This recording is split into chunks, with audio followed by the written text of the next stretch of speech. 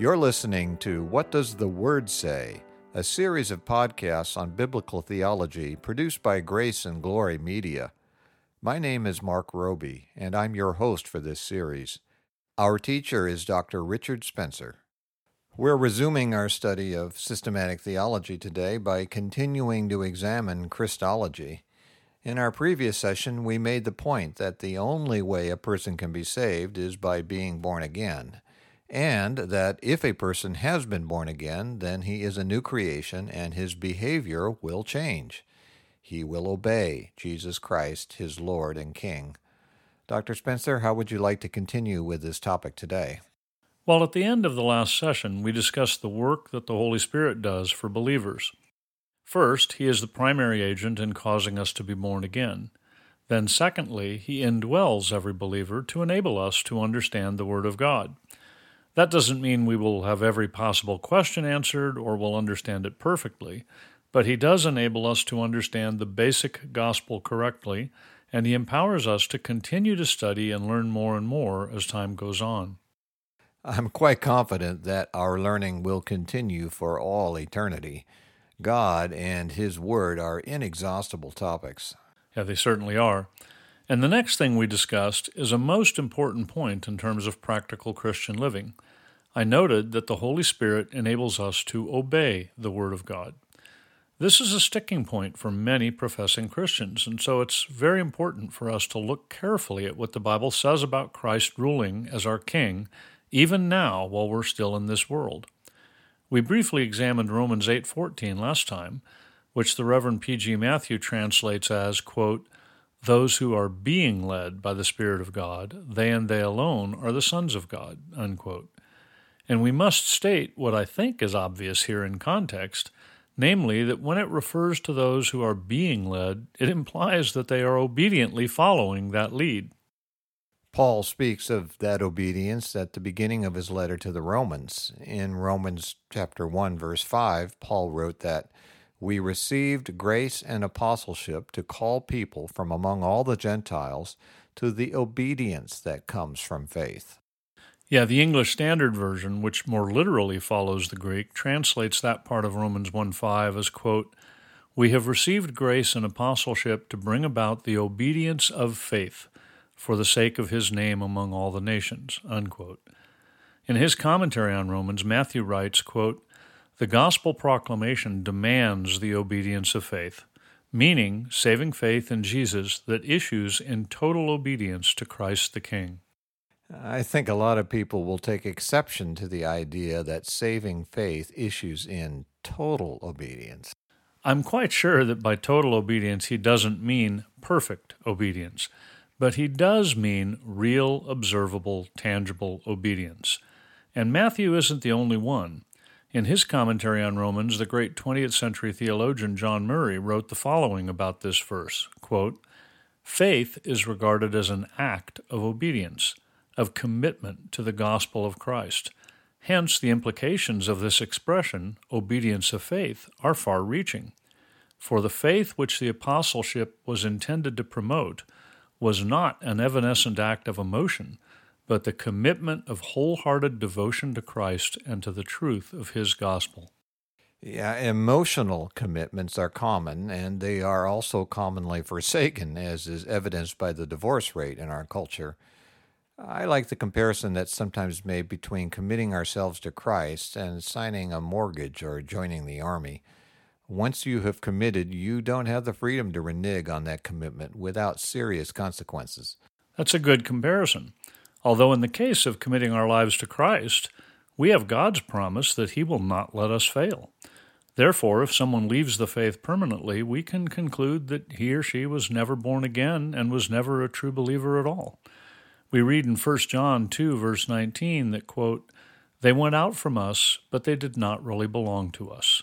For if they had belonged to us, they would have remained with us. But their going showed that none of them belonged to us," unquote. But getting back to the obedience of faith, even more important than the view of any theologian on this verse, the Bible itself is clear that obedience is expected of true believers. We noted last time that in his Great Commission to the church, Jesus told us in Matthew 28:19 and 20, to go and make disciples, teaching them to obey everything I have commanded you. And in John 14:15, Jesus said, If you love me, you will obey what I command. And we could add many more verses to those. For example, we are told in Luke chapter 11, verse 27, that a woman in the crowd called out to Jesus, Blessed is the mother who gave you birth and nursed you. And then we read in verse 28 that Jesus replied, Blessed rather are those who hear the word of God and obey it. And in John chapter 14, verse 23, we read that Jesus said, If anyone loves me, he will obey my teaching. My Father will love him, and we will come to him and make our home with him. We are also told in John 15, verse 10, that Jesus said, If you obey my commands, you will remain in my love, just as I have obeyed my Father's commands and remain in his love. Jesus is our example, and he obeyed his Father perfectly. We are commanded in 1 Corinthians 10:31, quote, Whether you eat or drink, or whatever you do, do it all for the glory of God, unquote. Now we all have to eat and drink to survive, but these mundane tasks are listed to indicate that every single aspect of our lives is to be directed to the glory of God. And if we then ask, how do I glorify God? Jesus himself gives us the answer. We read in John 17, verse 4, that while praying to God the Father, Jesus said, I have brought you glory on earth by completing the work you gave me to do. And God has given all of us work to do. That isn't just true for Jesus, his apostles, and certain special people called by God for great works of service. You're completely right about that. Every single Christian has work that God has assigned for him to do. Paul wrote in Ephesians 2, verse 10, that we are God's workmanship, created in Christ Jesus to do good works, which God prepared in advance for us to do. And we shouldn't think that this only applies to occasional big things of a so-called spiritual nature. This is speaking about our daily walk. In fact, in the original Greek, the verse uses the verb peripateo, which means to walk. The English Standard Version gives us a more literal rendering of this verse. It says that we are his workmanship, created in Christ Jesus for good works, which God prepared beforehand that we should walk in them. Yeah, I like that way of putting it. It makes it clear that we are active and that it includes everything we do, every step. And since we have been speaking about the Holy Spirit being given to believers to enable them to believe, understand, and obey God's Word, the statement made by Peter and the other apostles to the Sanhedrin in Acts chapter 5 seems to be particularly relevant. The Sanhedrin was the Jewish ruling council, and they dragged the apostles in to question them because they were preaching the gospel in spite of having been commanded not to. In Acts chapter 5 and verse 29, they gave the well-known reply, "We must obey God rather than men." But then they went on to speak of Jesus' resurrection and said in verse 32, "We are witnesses of these things, and so is the Holy Spirit, whom God has given to those who obey him." That's a great verse for our present topic. There is a circularity here, of course.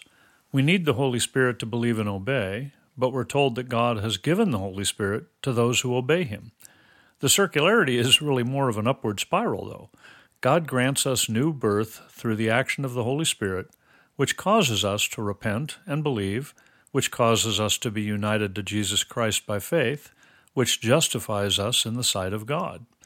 We are also enabled by our new nature and the indwelling Spirit to obey, which results in our being given more of the Holy Spirit, and so on. It's a glorious upward spiral if we live an obedient life. That is indeed a marvelous upward spiral. God initiates it, God empowers it, God guides it, and in the end, God rewards it with eternal pleasures in his presence. All very true.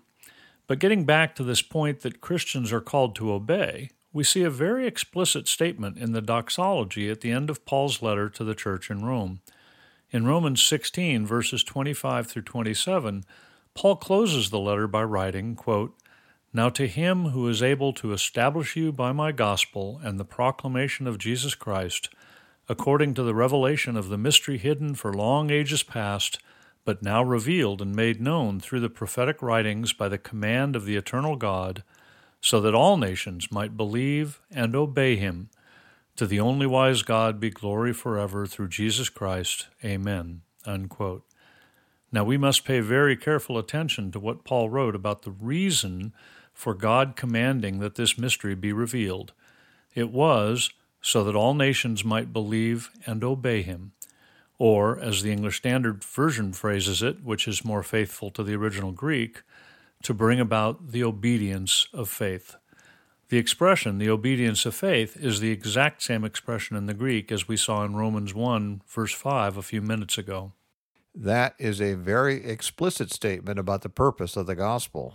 In terms of the lives of God's people here and now, the purpose is to bring about the obedience of faith. And God's people bring him glory through their obedience. Let me finish this point by quoting a very important statement. In Hebrews 5, verses 8 through 9, we're told that, quote, "Although Jesus Christ was a son, he learned obedience from what he suffered, and once made perfect, he became the source of eternal salvation for all who obey him." Unquote. The limiting clause at the end of that statement is exceptionally important. Jesus is not the source of eternal salvation for everyone, or even for those who pray a prayer and call him their Savior or Lord. He is the source of eternal salvation for all who obey him, and we could add, for no others. We should probably circle back and address directly the argument against requiring obedience.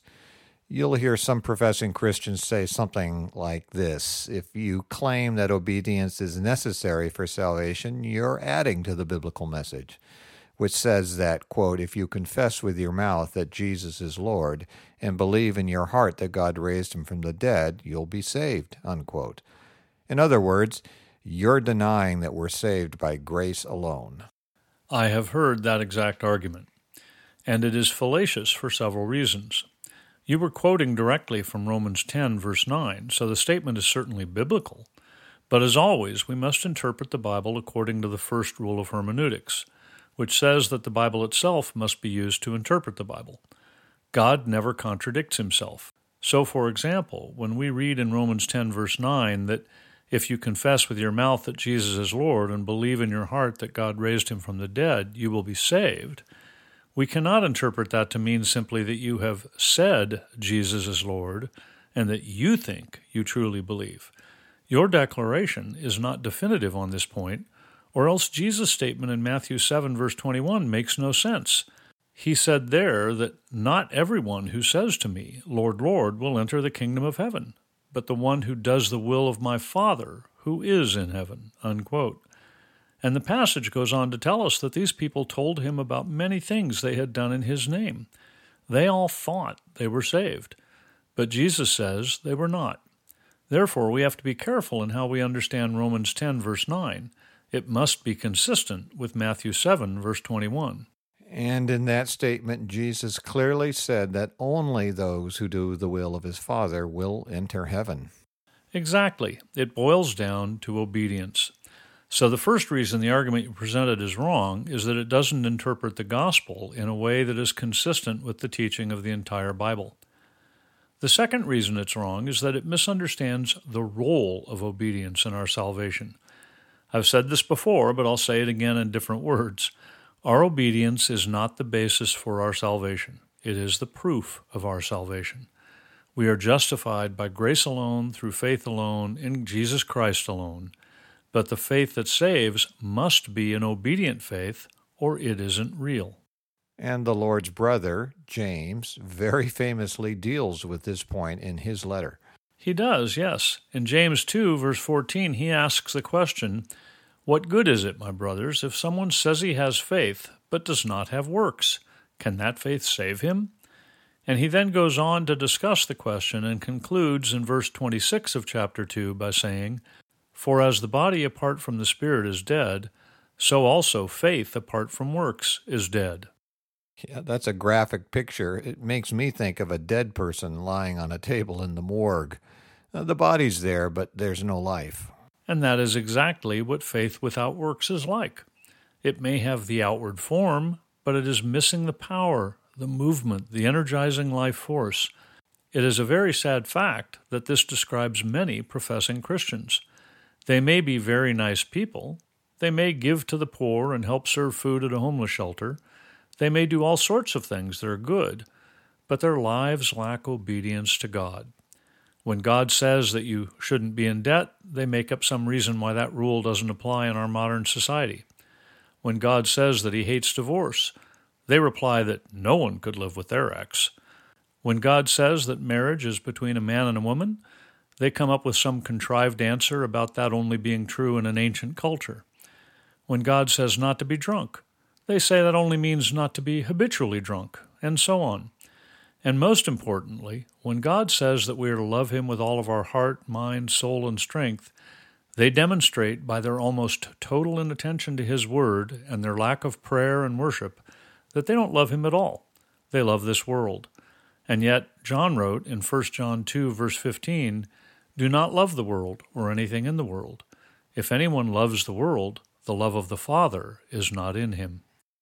And of course, that doesn't mean there are no legitimate pleasures in this life, but our focus is not to be on this life. And the letter you just quoted from 1 John talks about how we can make sure that our faith is real.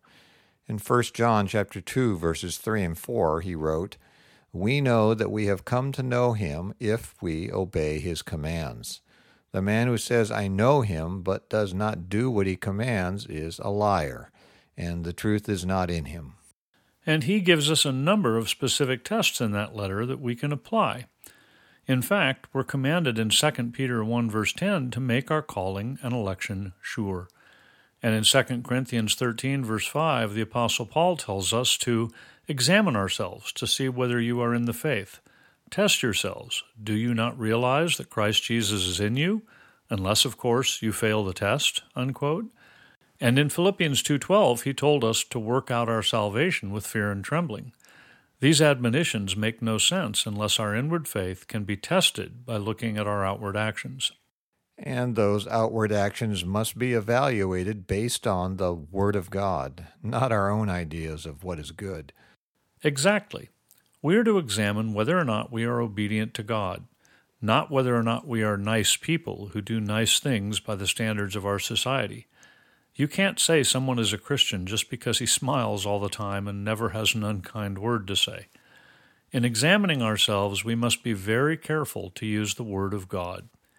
If we have been born again, we have been transformed. There's always much more work to be done, of course. None of us will ever reach perfection in this life. But there must be observable change, and there must be a desire to obey God, and some measure of success in doing so, or we have no basis for believing we've been saved. In Matthew 7, verses 13 and 14, we read that Jesus said, "Enter through the narrow gate, for wide is the gate and broad is the road that leads to destruction, and many enter through it. But small is the gate and narrow the road that leads to life, and only a few find it." Yeah, that's a scary verse. It is, but if we're truly saved, then Jesus Christ is our King. He is our Lord, and we desire to obey Him. And He gives us His Holy Spirit to enable us to obey Him. Paul wrote in Philippians 4:13 that I can do everything through Him who gives me strength. And God's Word gives us a number of tests that we can apply to see whether or not we are born again. No one will receive a perfect score on these tests, but the only rational basis for having any confidence that we are born again is our present obedience to the will of God as found in His Word. I look forward to continuing this discussion, but we're out of time for today, so let me take this opportunity to remind our listeners that they can email their questions and comments to info@whatdoestheword.say.org, and we'll get back to you. You've been listening to What Does the Word Say?, brought to you by Grace and Glory Media, and I'm Mark Roby. In our next session, Dr. Spencer will continue to examine biblical Christology. We hope you'll join us. The session you heard today is available, along with all other sessions, in the archive on our website at whatdoestheword.say.org. We also have a free book available to you entitled Good News for All People, written by Reverend P.G. Matthew, founder and senior minister of Grace Valley Christian Center. To request your free copy of this excellent summary of the biblical message of salvation, go to whatdoesthewordsay.org.